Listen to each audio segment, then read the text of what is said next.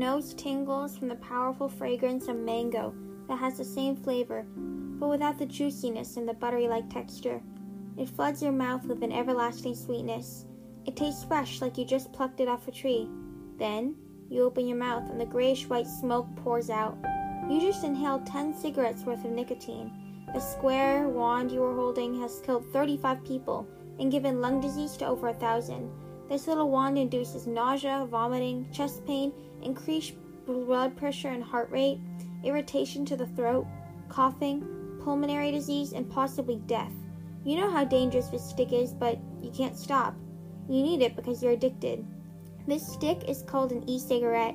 E-cigarette use has rapidly increased from about 7 million in 2011 to 41 million in 2018 over the years.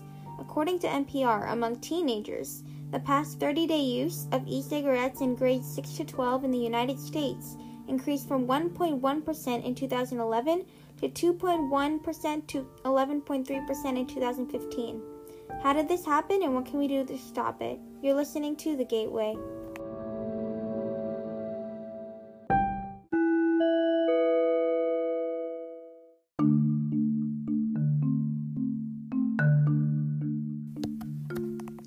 The first idea for a vape was in 1927.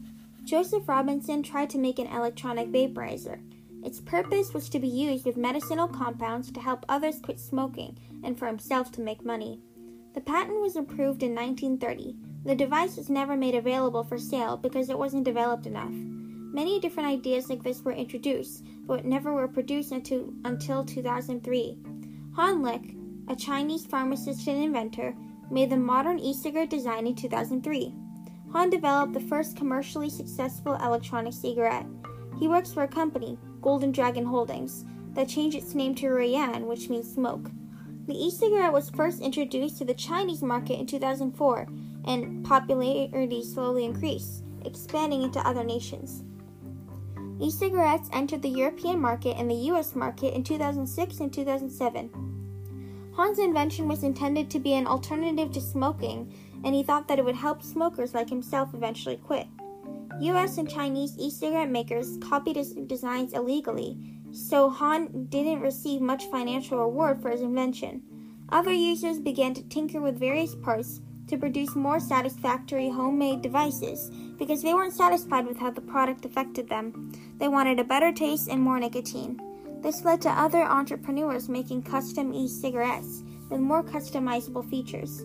This led to generations of e-cigarettes forming, each one becoming more customizable with more options. International tobacco companies first thought of e-cigarettes as a fad, as they thought that this new product would have a rise in popularity, but its success wouldn't last long. However, they began to realize that e-cigarettes would eventually beat cigarettes in popularity, so they bought the most successful e-cigarette companies and began making their own. For example, British American Tobacco launched the first e-cigarette Vype in July 2013. This is the first e-cigarette made by tobacco companies. Even after doing all this, the company still wouldn't have made enough money had they not spread the e-cigarettes. So how did they do that?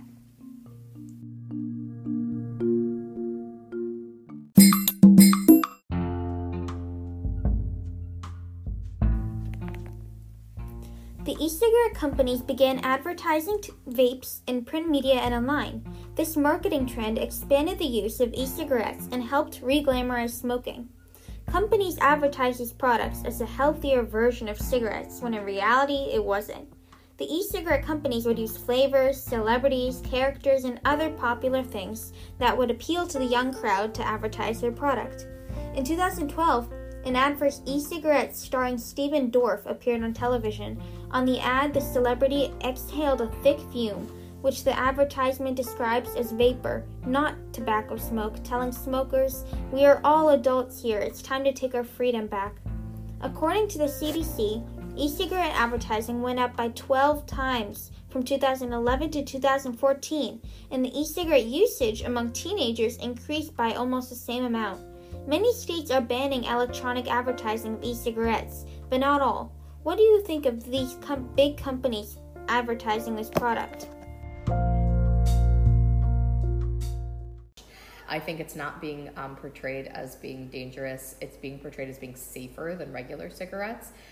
I was very saddened to see them with the flavorings that clearly were targeting students, young people.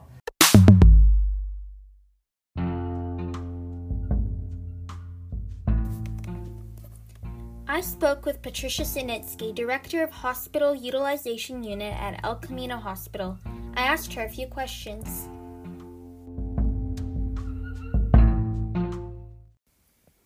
Overall, do you think that e-cigarettes are safer than cigarettes? Cigarettes are better studied, and we know that over long-term use they cause severe lung disease that leads to death, and they precipitate cancer. Cigarettes' effects are over lifetime and they're cumulative. From this perspective, they appear to be more harmful. E-cigarettes are new. We do not know how harmful they are over the lifetime. So in a way, it is hard to compare them side by side. However, in one way, e-cigarettes are more dangerous than cigarettes in its ability to cause a rapid pulmonary fibrosis, scarring, and adolescent death. The gateway hypothesis predicts that the early use of less harmful drugs can lead to a future risk of using more dangerous hard drugs. A 2014 study using animal models found that nicotine exposure increased the probability of using other drugs.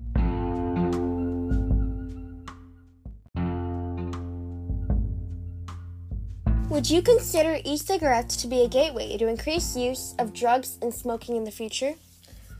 Recent studies show that e-cigarettes can serve as a gateway to later cigarette smoking among nicotine-naive youth.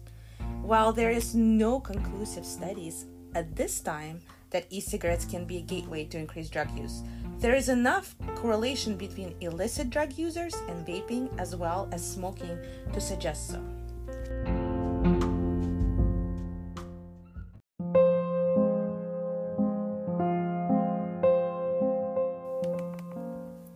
Serious side effects that e-cigarettes cause are hypotension, seizures, chest pain, rapid heartbeat, disorientation, and congestive heart failure.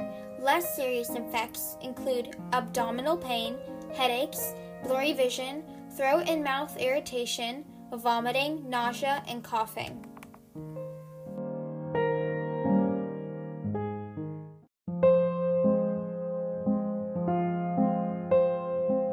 How do e-cigarettes affect your lungs? E-cigarettes scar your lungs, destroy delicate tissue, cause spasm of the breathing tree. They actually cause easy access for infections, and in rare cases scar lungs irreversibly, requiring the smoker to get a lung transplant or causing their death.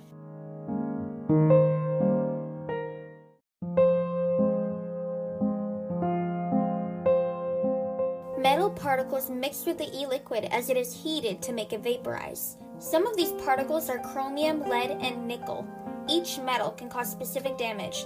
Lead and chromium can cause permanent lung scarring and cancer. The nickel can cause chronic bronchitis, shrinking of the lung, and lung cancer.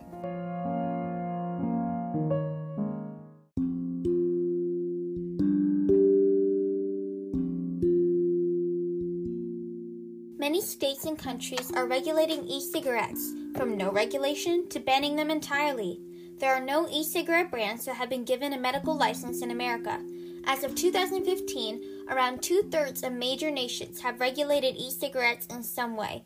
Countries, including some states in the U.S., have banned advertising of e-cigarettes online entirely. Do you know anyone who smokes? Yeah, my brother smokes. Do you know anyone who vapes? Yes, my brother vapes.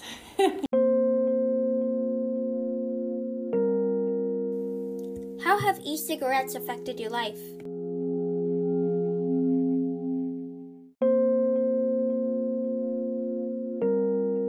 I mean, it affects my life, and the fact that I know even though it's vaping, it's still not healthy. It's an alternative to smoking, but you're still getting the tobacco. You're still having this addiction. So it has affected me in those ways.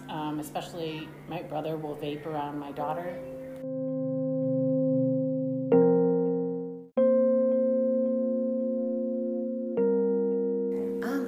made me a little cautious as a mom because with cigarettes you can smell it on someone, and I have a great nose. I can smell cigarettes a mile away.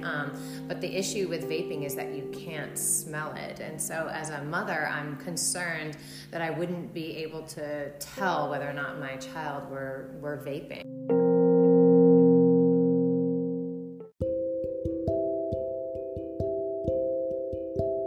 Personally, I live in an environment where the things I'm exposed to are very controlled.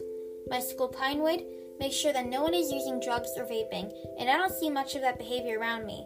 Finally, to all of you listening to this podcast right now, what can you do to prevent others around you from vaping? What can you do to prevent this gateway to drugs and alcohol? I'm your host, Abigail Kamenetsky, and thank you for listening.